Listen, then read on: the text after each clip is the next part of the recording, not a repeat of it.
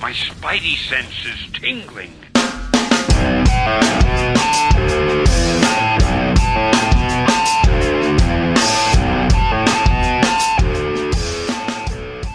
Really big show. He's the host that will accidentally Quotey Fingers mispronounce the Quotey Fingers book and have you read two books. He's Slim. This is the Paper Keg Show, episode 262. Welcome to the podcast, paperkeg.com, where three people around the same age get together and talk about a book. This week, they read a book. Monstrous Marjorie Lou Insana Takeda.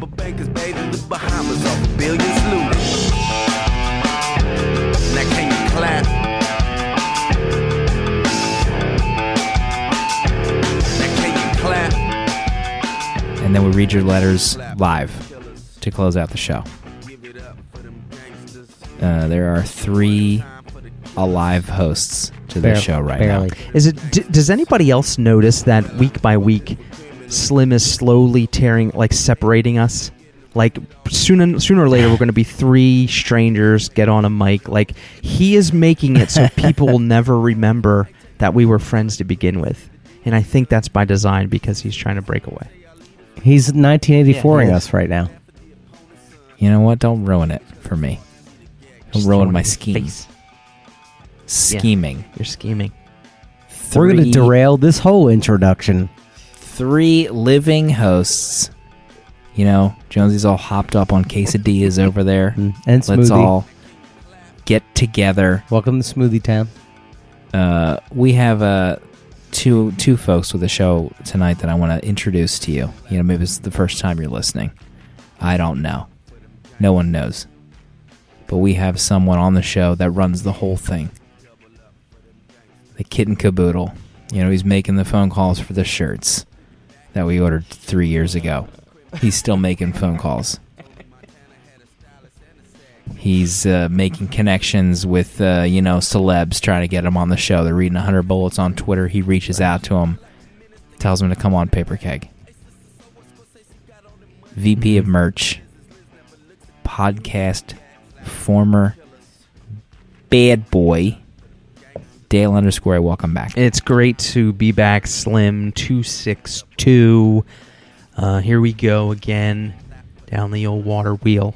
I don't know why I chose water wheel as the means of transportation, but you are correct. Been getting some DMs. I got a DM the past couple months asking for shirts. I mean, you're going to have to pass along your custom ink contact to me, and maybe we can make something happen. Give the people what they want, to close out this chapter. You know what I mean? This era? This era in our lives? It's the first time you ever alluded to the end? No, yes. It's probably the first time, but I was merely in a joking manner. Secretly referring to just the calendar year. Or was he? That's the real question. It's just the month of August. What color shirt should we get this time? Assuming you do all the work, what color shirt should we get this time? Well, I don't think I could do all the work because there's no way you would give me creative control of that kind of selection. No way. Well, the creative control would be... Can I jump in? Oh, no, not yet. The creative control that we would allow you to have would be the color. I feel like we should get the same shirt with the same logo. At least that's my gut. Oh, yeah, the same logo for sure. Yeah, with the same white design. Yeah. Different color, same fabric. The fabric this time around was dynamite. Love that shirt. Different color. Jones, you can speak now. Thank you. B-Shares may speak now. Dale has this flash shirt that I really like that has like this faded red color, like a pre-washed.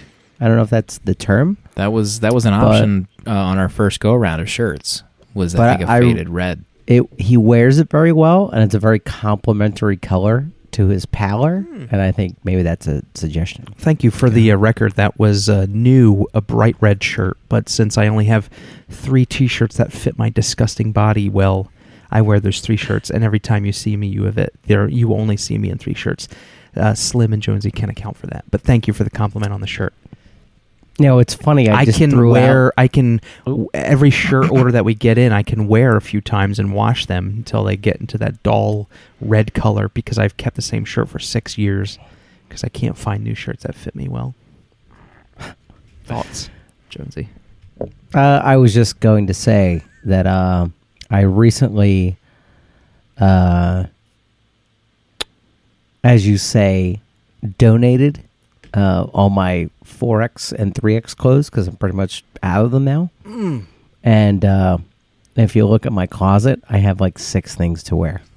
So I feel like I have like the same 3 shirts, and I feel terrible because now my Sting and Peter Gabriel shirt, which was 3X, which started out way too big because I watched it about, let's say the concert was in June, it's August. I've watched it about 40 times because I wear it 3 times a week. Great concert, Slim. You missed it. Is like, could now be like a Britney Spears midriff shirt. I've watched it so much, and the threads have shrunk so much. Just a I feel your reminder. pain. Just a reminder. Monstrous, our book club this week, Volume 1, and we have a writer on the show. You've heard him speak. Mm-hmm. Show Barely. writer. He doesn't write for the show. He's just a writer, and he's on the show. Unpublished. Jonesy Loves Beer. Welcome.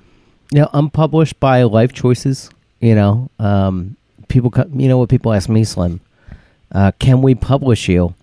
And I say, dear friend, I just can't give you what you need. The commitment never to be happened. published. Get out of here. Slim. No, you're right. That absolutely did not happen. That was my writing. My writing coming right into play. So if you're looking for this kind of talent, folks, look no further. Then I can come up with a lie off the cuff. There's one thing that we've mentioned several times in this podcast is that Jonesy's Jonesy a snake. is a snake, yes. But if you ask any kind of question, Jonesy will give you an answer and lie. And, he will believe the lie until the conversation is just not happening anymore. Like you could say, how much does that engine weigh? 200 pounds. Easy. And then And his face. there's no way you can prove that incorrect. Right, and the look on his face, he believes it so badly. The look on his face, you can't challenge it because he's like, It's well, obviously unchallengeable. he knows what he's talking about. Yeah. My wife got to the bottom of it not too long ago. And she's like, you use your own logic to figure something out. And even if your logic is 100% flawed, you will not back off of that decision you've made. Like in your own head, you figured it out that that was what you think it is, and you'll defend it like it's one of your own children. That's like when you're like, Absolutely true. through my own logic, I figured this must be the answer. Even though there could be empirical evidence that will tell me that's not the case, I'd be like, no, I figured it out. So yeah, this is what it is. I'm a snake, pretty much, guys. Is what it You is. heard it. You heard it right from the snake's mouth. I am a snake. The snake's forked tongue, parcel tongue See, mouth. Can you get that's a Harry Potter reference right there? Parcel mouth. Parcel. Can you get Jonesy's Is it a parcel T-shirt? Whatever. Can you get Jonesy's T-shirt to say "I'm a snake"? So once you put the order form. Well, through? sure. I mean, But can you put the old Shelby Cobra logo, like the old Carol Shelby Mhm. logo from like a 1964 Shelby AC, and then I'm a snake under Well- it, and like the old Le Mans lettering? Well, when Slim sends off a quick email to his custom ink contact introducing me, I'll be able to take the reins and start working on the conversation. We'll probably place an order of such a magnitude that I could probably get at least one done with that, and maybe some of your fans would like a Jonesy version of it as well. Which exactly 4 Guy's a people snake. will want, and it's me who wants 4 copies. What was the Tom Cruise movie that we saw where, like, I envisioned you on a phone at a desk in a warehouse talking to the custom ink people? What Tom Cruise movie was that where he was the salesman? Rain Man. Rain Man. that's No, yeah, that is Rain Man. You're right. See, I was about to do it again, guys. Yeah, oh yeah. Your eyes had gotten so narrow, like you were thinking of the right answer. You didn't even hear what Dale had said. You were already saying no. You were going to just say no regardless of what the answer was. No, Mr. Griffin, no. Now, we have a big book club right now, Monstrous Volume 1. There was Not some monstrous. alleged me tell confusion you. on Jonesy's part. This week he read a book, Monstrous Volume 1. And Probably a there great was book. Probably a great book. You know, Jonesy didn't do his patented double check before he reads the book. And now I'm paying the price. And I now got he jammed paid up. the price. He usually does think we double all- check. But you know why I didn't? Because somebody, laid it on thick last week that, I didn't get 17 verification texts from our private G chat. So I was like, maybe I need to cool out. And here I am reading 2 books like some kind of whatever. There you Reads go. 2 books. I mean, to be fair, I think you read them like 4 weeks ago. You read Monstrous, so it wasn't a big deal. Now, Monstress, Jonesy. What is Monstress, Volume 1? Don't confuse the two. I have a lot of opinions, so I'm going to try to not color this synopsis with opinions. With red faded. Red faded opinions. That should be my blog title. Monstress. We have a fantasy realm that I think is probably very akin to Final Fantasy, like that realm of semi. Did I just click my teeth? Is that why you're laughing? I just looked at Dale's tweet. Bro, he took a photo of your Google Hangout and it doesn't say it. It says Christ. I don't understand why it says that, but the photo is amazing. I guess it says Christopher and it's Yeah. like abbreviated Yeah. and it says Christ. I just saw it on Twitter. I'm sorry. What? I don't even have that yet. Where's that at? Don't keep this all on the final tape. Cut all this out.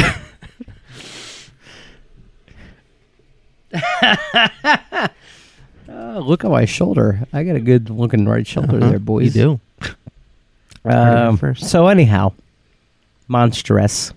Very fun, very Final Fantasy VII mixed with Cthulhu mythology, mixed with anime, let's call it.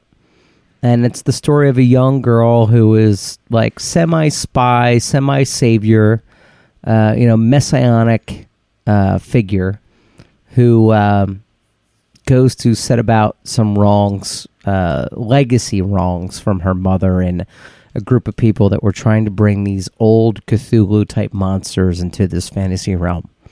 And she herself is connected to one of these monsters, and she's a monstress where she can manifest this creature from her left arm. And, very heavily backstory-based volume, a lot of mythology setting up what this realm is, and some pretty poignant, what felt at times like oil painting art, crossed with anime, as we follow this monstress, this woman connected to this otherworldly monster, as she kind of moves through this analogous realm of both modern world and fantasy. Monstress. Monstress. Very anime. I mean, it was like watching, it was like me in my heyday, 21, 22 years old. Watching Record of Lotus War in your basement. Yeah, bringing home the Vampire Hunter D from FYE and getting into it for, Ninja Scroll. It was very, very, very... Saturday morning, we're on 2 different states, 2 different sofas, watching, Demon City Shinjuku on Sci-Fi Channel, Saturday morning anime. Probably Not even knowing we would be best friends one day. Exactly. That's exactly how it is. I mean, it is like straight out of anime. I mean, it is like Bandai brought me this story. I mean, it is thick with thick with anime that I watched as a younger man. It's got the monstrosity and the heroine character, and it's very horrific, but it's also got like the cutie, like kind of like the cute characters, like the little fox girl. It's very heavily influenced with that, and that's the writing. I mean, the artist is like an anime manga artist. She lives in Japan, so that's her specialty. So that just whatever story that Marjorie had in mind, whether she meant it to be like Eastern influenced or not, the art really like nailed it home as being like I'm watching Hellsing or something on the page. I mean, Slim, I haven't let you speak yet. Do you want to chime in before I kind of go off into my thing? I don't know. All right, I'll jump back in. All right. Let you formulate. So, when I first started reading this book, excuse me, I don't typically like books that kind of start in the middle and then give me like way too much data to parse. And this started out that way. So you start kind of like a mid-conversation, and people are using like jargon and conjecture, and then back to jargon, again, conjecturing about the jargon they're using, and it's very hard to follow. And then the book kind of takes a step back, and you slowly begin to understand like what the world is that you're living in, and what are these invisible monsters that are everywhere, and what is this semi Catholic analogous religious culture? What is their thing? Why are they so important? And I thought it was very admirable that they could throw us in the deep end and not turn a reader off like me, because I think maybe that's not atypical to people. Like if they go into a book and it's not presented in a very welcoming way, they might just shut the book and never read it. And this book does a very good job writing wise of like taking that breath, like this deep breath, and then starting over and kind of taking you back to the foundations of their mythology, which is a strange way to write it, in my opinion. But I thought it, in the end, ended up being very good. So I had a low opinion of this book for like the first 20 pages, and then by the end of it, I was like, wow, this is really good. I feel happy that you felt the same, because I was like reading it the way I did and the way the story is presented. It feels like Marjorie had and has this whole world built out already. Like she's a dungeon master, and this world has been completely, like everything about the world has been custom to her specifications. Like, there is like this big character Bible somewhere. Right. Character Bible, like a spec religion sheet. Bible. Like it goes deep, because one of these characters end up dropping a reference to something that you have no idea what it is or the weight it holds. And I think I, even by the end, had a little bit of a problem with the way, I felt like by the time 3/4 of the way through the book, I felt like I was getting caught up on the characters we've actually been presented with. By 3/4 of the way through, they're starting to spit and throw these new terms and new things at you, but you're still trying to catch up with what's actually been presented, because they referenced the stuff that's been presented to you. They've referenced that chapters ago. I felt like that the way the world was presented through dialogue and monologue wasn't... It was an experiment on how she presented everything, but it wasn't executed. Yeah, to be frank, wasn't for me. is going to be my review. Oh, Mark, you're back. Mark, thank you. And You're alive. You're alive. The first issue, I actually I love Marjorie Liu's stuff in general, but this world didn't grab me, and the introduction to the world is just, this is a personal preference. I don't like being thrown into a room where everyone's talking about something and I have no idea what the F is going on. I mean, it felt like most of the book was that way, and it felt like I missed an intro issue, like describing anything. Like, I can only take so much of 5 characters talking about things and alluding to things without giving me a morsel of something to hold on to. Like, it's 5 issues, 200 pages, but like I need more. I need hand holding at a certain point, because the way these characters talk about a certain group, the Dusk Cult or the Dusk Court, the way these characters speak about certain things, or that the head nun lady, like, you're not giving me any, like, what's the weight? Like, what's the like, is it drastic that these, like, the Dusk Court, they make it sound like it's a drastic group of, but I haven't been painted, like, I don't know if I should be in the same, like, level of fear as the group, because they're not really fearful of it yet. They're just speaking about how extreme they can be, but I don't really feel that weight. To your point, Drink, I think the perfect example of what you're talking about is the cliffhanger that this volume ends on.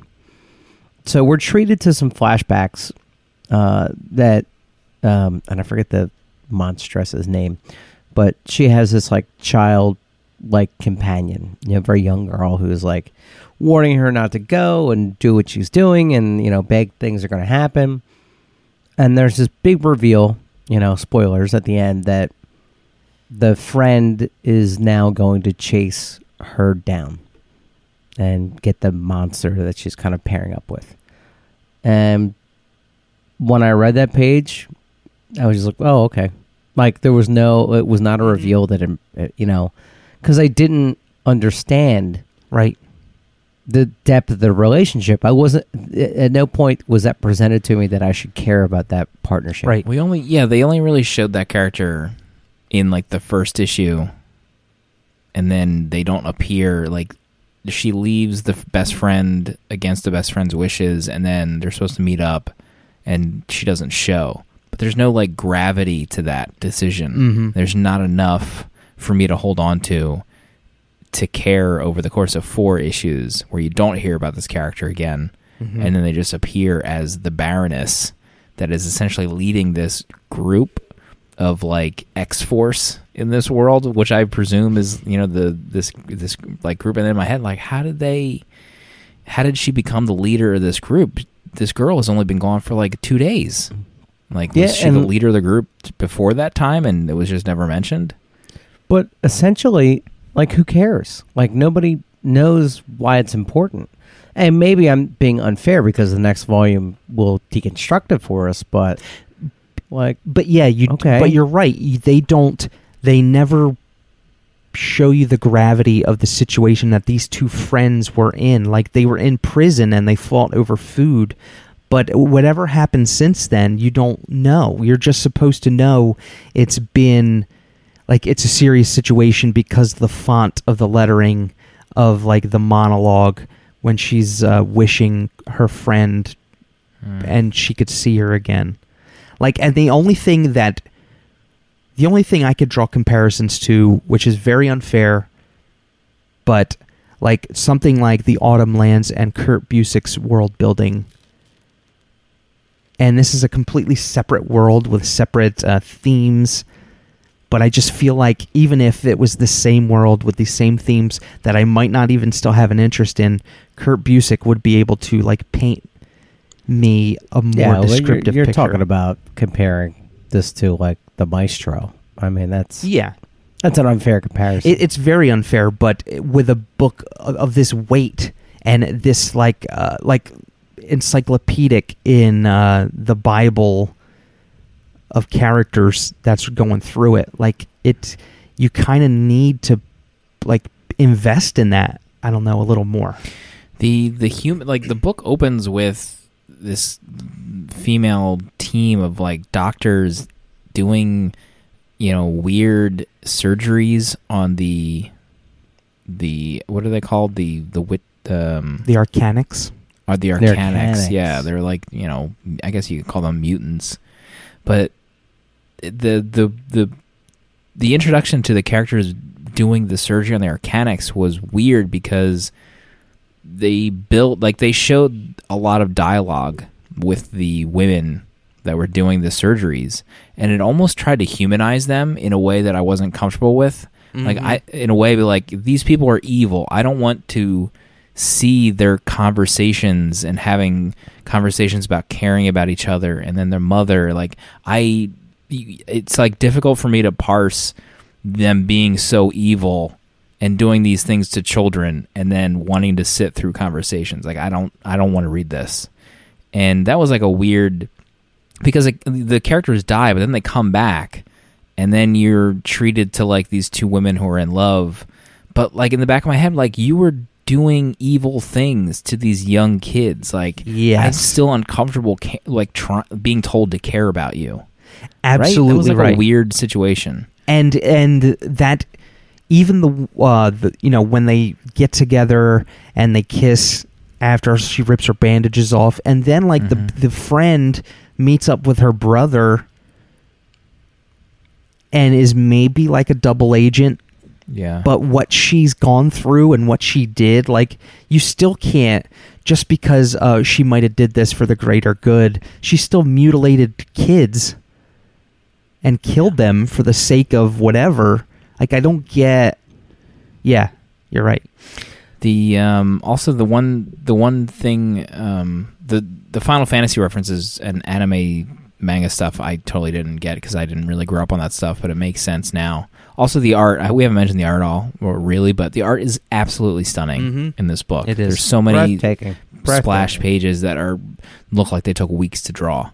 It's beautiful. It's completely hyper detailed, and it's gorgeous in this like fantasy, hyper fantasy realm. And it's very anime with like the tentacles and the monsters. Yeah. But it's so funny that in contrast, we were having a Slack conversation about panels and their lack of detail in other books. And this book, you're like, how is so much art getting done in this issue? Because it's taken forever. It's amazing. The one other thing that kind of I found strange was I think the dialogue was I don't want to say uneven because I'm not a writer and I feel like I'm not qualified to call dialogue uneven, but there was a struggle with the dialogue to be grounded in this world, but also still grounded in our world. Yeah, with, like the English cursing. curse words I had a problem with. And then how she reacted to certain situations was a little too earthy, and it didn't jive with me in like this fantasy realm. Why they still had these moments of conversations where they're like Americans, for lack of a better word. And I think, Slim, that's maybe where the biggest Final Fantasy reference miss is for you, because I think the most recent Final Fantasy games, and I think I've only played 7 or 8, so that's not recent. It's probably 20 years ago. Are basically our language, our social atmosphere set in a fantasy realm. So that's I was okay with that because I've been exposed to that before. But yeah, but I mean, with like, she only says 2 words, and one of them is the F word. The whole book. Yeah, like it's like action movie level of mouth. Yeah, she's like a loner action movie star in this book. Jonah, did you finish that quesadilla? Get your thought out. I didn't. My interruption thought wasn't long enough for him to be able to finish. I apologize. I haven't eaten all day. So one of the things I wanted to say, I guess a closing thought for me, I really saw through to the core of what Marjorie Liu was trying to do here, and this book is really about challenging the fantasy genre. And do I have to do a yarn, a hobbit lived under a hill? You know what I mean? Can I start it in a way that challenges the genre? Can I, challenge things like sexuality and gender and these big concepts? Can I do that in this fantasy setting? And, just flip it on its head. And as a reader, I appreciate that, especially jumping into new territory, deconstructing everything you know about fantasy. Like, these are big things to tackle as a writer. And so there's an appreciation that I have for her and trying to tell the story. But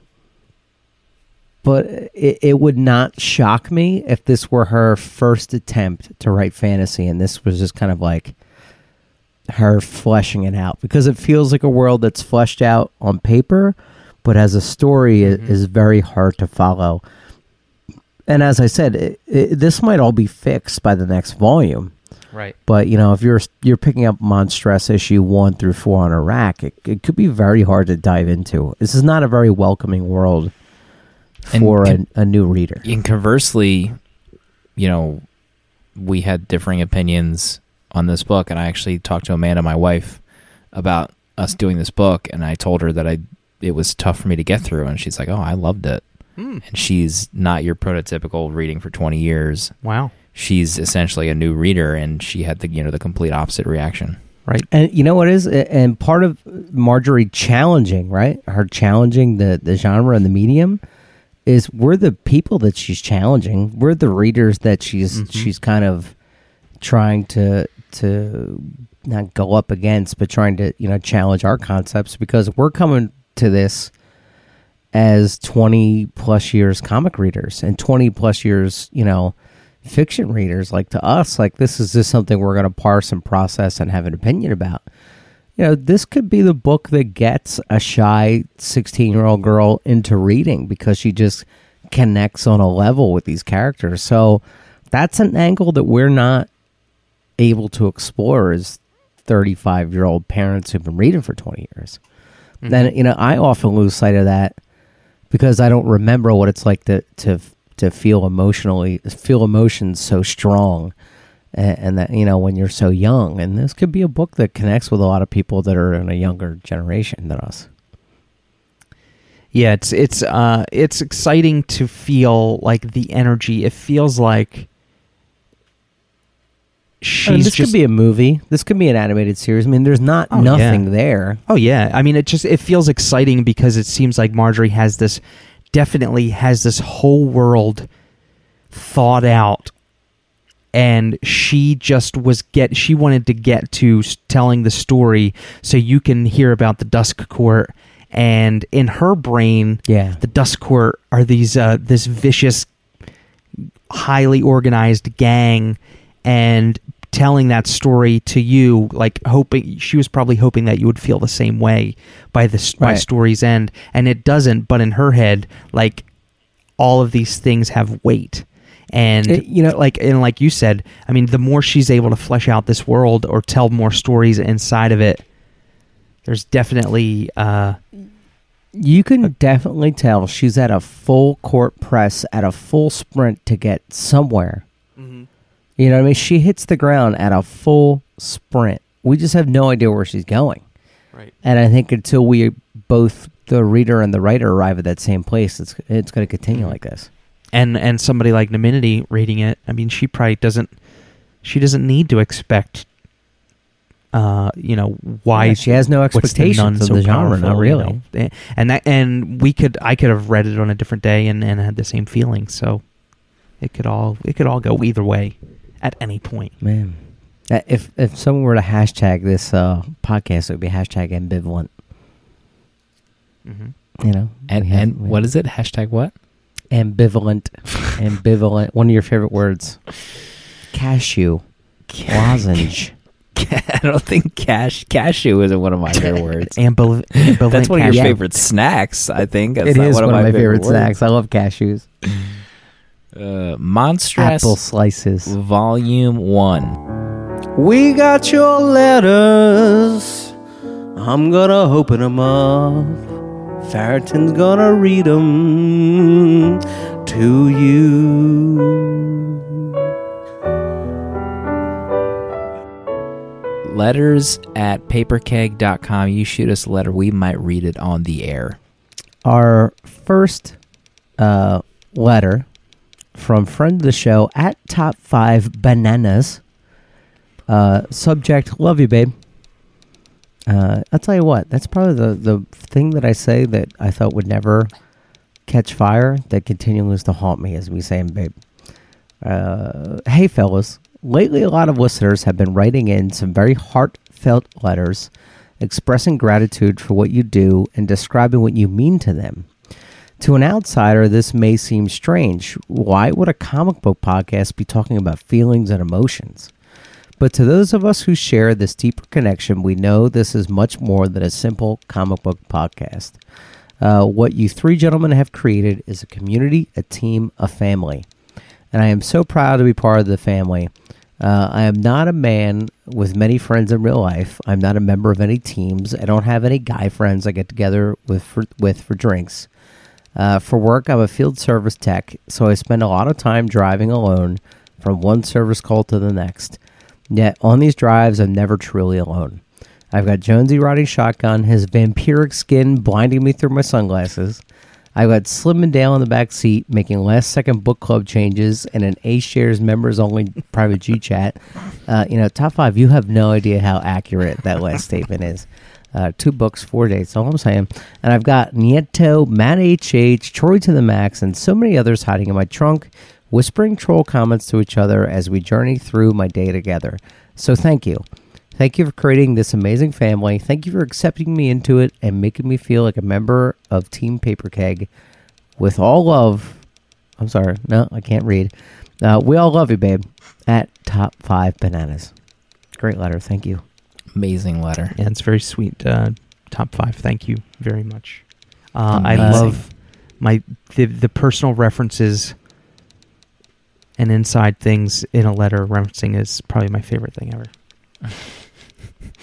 Most of I think, friends of the show have better memories than we do Absolutely. about references made on this show.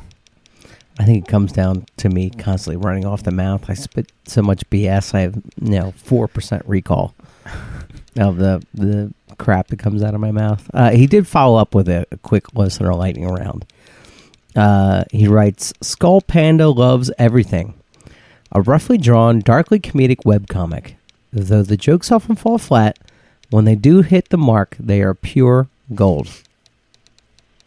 Tell you what, Classic Skull about Panda. jokes falling flat. Amanda and I started watching Keanu. The cat see that? movie? Yeah, it felt like I've been trying to get into their show, the Key and Peele show. Like everyone that I know Great show. is obsessed with that show. I said, But the movie is very strange. It feels like an extended skit.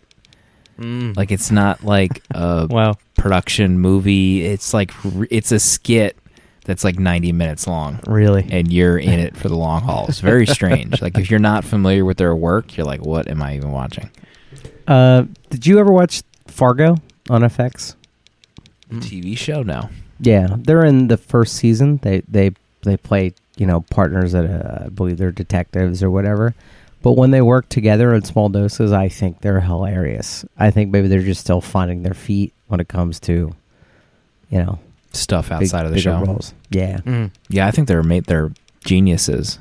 Mm-hmm. I mean, some of the stuff I've seen outside the show, like the teacher draft, is like some of the most brilliant comedic. We watched stuff some ever. Key and Peele at PK Vacay 3. Mhm. Remember we said I said skit.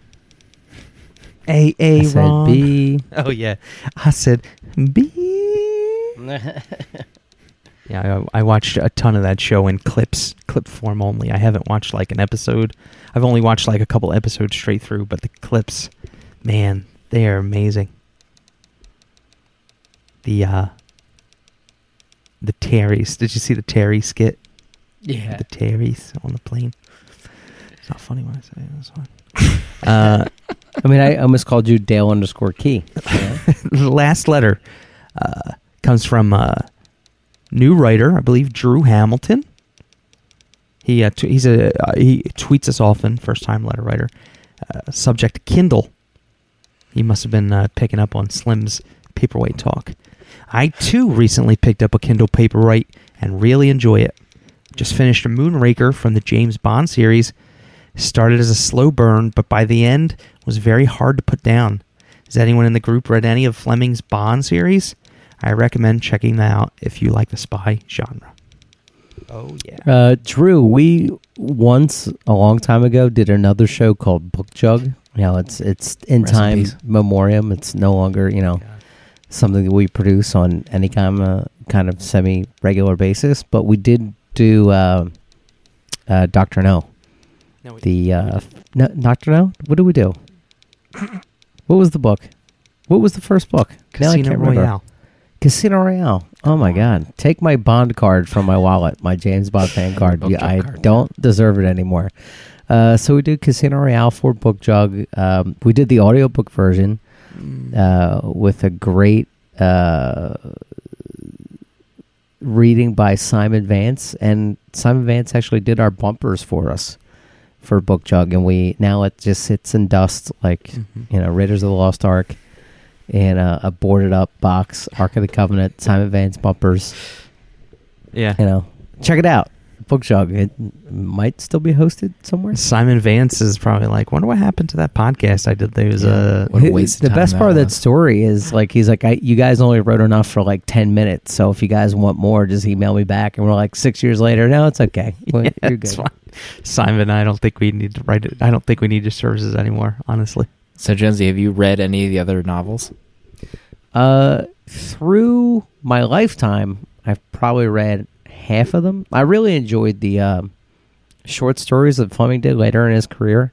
Like 007 in New York is a great short story that probably will never be made into a movie. So they're great books, and they kind of made me fall in love with the idea of a book being a travelogue. So a lot of the earlier books read as like Bond just traveling somewhere. And, Ian Fleming himself was a kind of a world trotter. So he would do these trips and then write Bond books about them. So like when he goes to Jamaica, you get all the sights, sounds, scents, what it's like to travel there, what the culture's like. And that's like a hidden gem of the Bond books that does not translate well to the movies. With the exception, I think, of maybe the remake of Casino Royale was very world trotting. So they are hidden gems. They're great books. I mean, they're from a different era, so they might, if you're a sensitive reader about some subjects, you might be turned off. But if you can, realize the fact they were written in the 50s and 60s, and you'll have a good time reading them. They have a lot to offer still. Oh yeah, they're fantastic. I read the first 3, and they're just great. I mean, the way Fleming writes Bond, and his in his thinking brain, like he's constantly hyper aware of his surroundings and stuff, is very good. The salarymen that make hazard pay, I think, is how he describes himself in the first novel. Great book. Let's start a podcast where we just do Do you want to Bond Jug? You know what I mean? Jug. Oh, boy. There you have it. Let's see what our next book is. We'll talk about it out loud. We'll get Could you mispronounce confirmation it in for a way that would Jonesy. make me read 2 books? We'll get a little confirmation going for Jonesy here to avoid any kind of long nights. Oh, you know what's coming up soon? What's that? Papercake Nights? Back on the schedule, Pluto Volume 1 through 4. We had moved it. Baby. I think it's, looks like the week before Q316. Well, we're going to be pushing that off again? Is that what you said? Oh, God. Oh, boy. Next book club, Amulet, Volume 1. Ooh. Hot Changing property. the game. Changing the game up. Scholastic. Mm-hmm. Dear friend of the show, Scholastic. Absolutely. And then hopefully those synonymous with Papercake if you really think about it. it's gonna, if those Scholastic fans stick around for the next week, they can tune in for some insects. sexts. So hopefully those young listeners don't stick around too long. But we'll see everybody next week. We love you.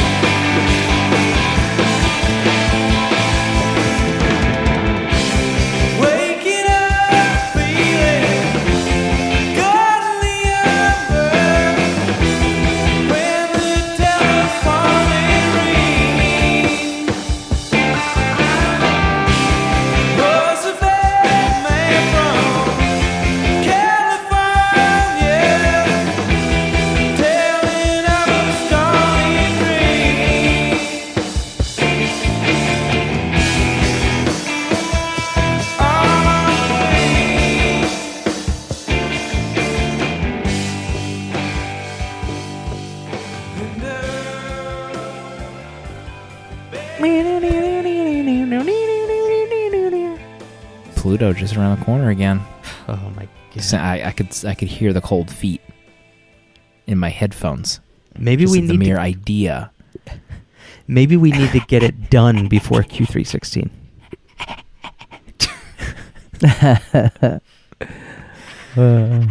Maybe we skip insects and then we take a week off to get ready for Pluto. Oh yeah. Week off. That's so sweet when you say it like that. So- Say it again. Hold on. So we do. What's the next book? Amulet. We just So said Amulet. So we do Amulet. We take a week off. 2 weeks of Pluto. Is that what you're saying? Yeah, that's a suggestion. It's an idea. I'm just trying to make it so that you're mentally comfortable reading Pluto. No, I'm fine reading Pluto. No, come on. Let's Yeah, just talk. We're going to talk it out here together. We're going to. the edge to see my world below. Is that Collective Soul?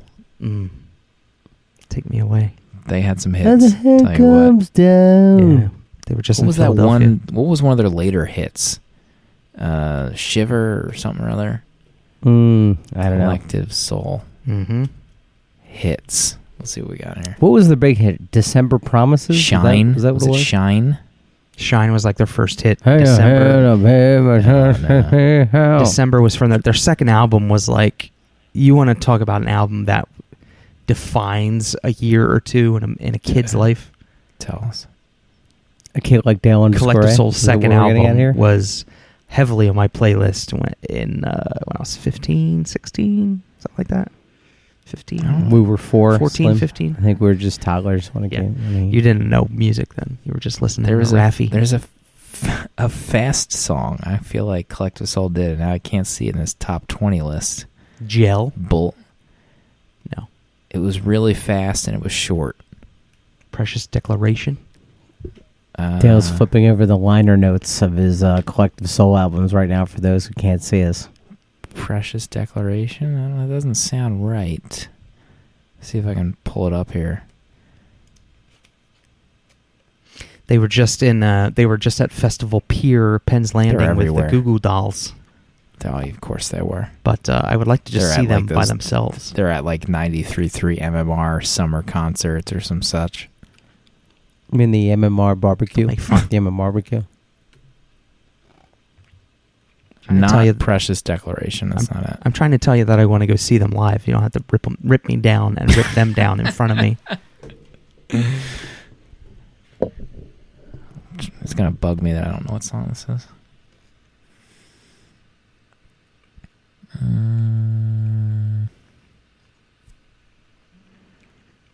What's the one? On your way. Is it Down? Bring Me Down? Is that a song that they did? Mm-hmm. That's it. Just hit me. It falls on me. Yeah. It Oh man, brings love me that song. down. Holy hell. Holy hell. Wanted to get married to that song. Make Wow. love to it. To Collective Soul. That's probably what people do when they go to the MMRBQ. Probably They make see love to like Collective live. They see Ed Kowalczyk and Collective Soul. You know, Soul. Yeah. not that there's anything wrong with that. I didn't want to infer Oh, That's it was bad. headlined by Philadelphia's own The Hooters. You know, Oh God, the Hooters. Pierre Robert's favorite homegrown band. Pierre Robert and the Hooters made me quit Philadelphia radio for several years. Wow. Jeez. That guy. Taking it out on Pierre Robert. 93.3 was a Because I don't Pierre wanna get- Robert? I don't want to get into it. I No, don't wanna get into it. let's get into it. It's the fireside. Let's get into it. People are I super don't- interested in local Philadelphia radio politics. Let's be Why honest. Pierre We get Robert? to us- I don't care about the Hooters. Period. Like I loved the Hooters, played the Hooters all the time. I don't give a rat's ass. But 93.3 MMR just. I don't think he and played the Hooters all the time. 94.1. They stayed. They got to a certain point where they just don't play new music. They're in the era that they're going to be in for the next 20 years, Mhm. and they stayed there. And That's it true. Just gets so annoying. Like, Don't take it down on Pierre Robert. What's wrong with me taking out on Pierre Robert? What do you got? You guys hanging out? He's like a gentle soul. Like he just likes me. I thought you were Classic about to say, music. do you have stock in Pierre Robert? I was about That's to. exactly what you're about. You're What do you about have to stock rip me. in Pierre Yeah, Robert? you're about to rip me down. Falls on me. Bring me down, down, down. Dun-dun-dun-dun-dun-dun-dun. That song is amazing. I mean, just because, like, true, he could be just a cog in the machine because he's been there forever.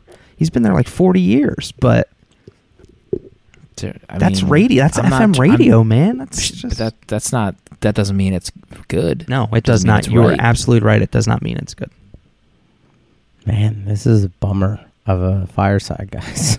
I mean, 104.5 is like all you have in Philadelphia if you want to hear newish music, newish rock-ish. I don't even I don't know how. Ron, I don't even know what you do. You probably just. I can't put on FM radio. I can't do it. It's awful. Sometimes Dale and I just text about the music selection on 90s on 9. That's a true thing that we do. I mean, the whole idea of Sirius XM just blows my mind. That stuff just seems like the most convoluted thing ever. You need to get like a box in your car. You got to pay a monthly thing to pay for radio. Ugh. Oh boy. You know, I don't mean to just. I feel like I'm just crapping on Dale. I spoke mildly negative about Pierre Robert Now and you're Hooters, but and now I'm saying Sirius XM is just. I can't wrap my head around it. It just boggles the mind. Sirius XM radio in my head. if you knew what it had to offer, I don't think you would be so negative Nancy. It's got a trillion channels. It's essentially got Spotify channels. It's like Spotify. It was but it was before you could have that kind of stuff on a smartphone. You know what I mean? And you're not eating up data. I guess that's one of the pulls. I guess, right? And you don't need And any new car in the past 10 years, if your car's 10 years, maybe 15 years old, you have it built into your car. But yes, it's tough. It was tough to wrap your head around in the beginning. It feels if I can be honest, feels antiquated. The idea of satellite HD radio feels antiquated. That's probably why they're probably bleeding money. Look, if you stop the tape here, you can see the part where Dale's heart is breaking. Just a screenshot of Martin. I'm not. Or not Martin. I'm not satellite radio. Ralph. I'm not satellite radio spokesman. I'm just saying You're a I shill. would never turn it off a satellite radio and listen to Philadelphia Listen, radio. Dale, Mark McGrath, 90s on 9, 120 minutes. downtown Julie Brown. I'll stand shoulder to shoulder with you Thank you. and fight this fight. Shocking. It's not Shocking shocking. that the Fave What's brothers shocking is would- somebody standing up to would you. agree on God forbid something. somebody stands up to you. We should, as soon as you say shocking, we should go to the hang up sound. Dale's gonna tweet about satellite radio, and then there's gonna be a fave 3 seconds after that tweet goes out, and it's gonna be from Jonesy. Listen, we pick each other up, you know? I don't understand it. Screenshot. Harry Potter screenshot. Harry Potter's picture. Harry Potter picture. Got him. That means I got him. That doesn't mean... No, I take it all back. It doesn't mean you got me.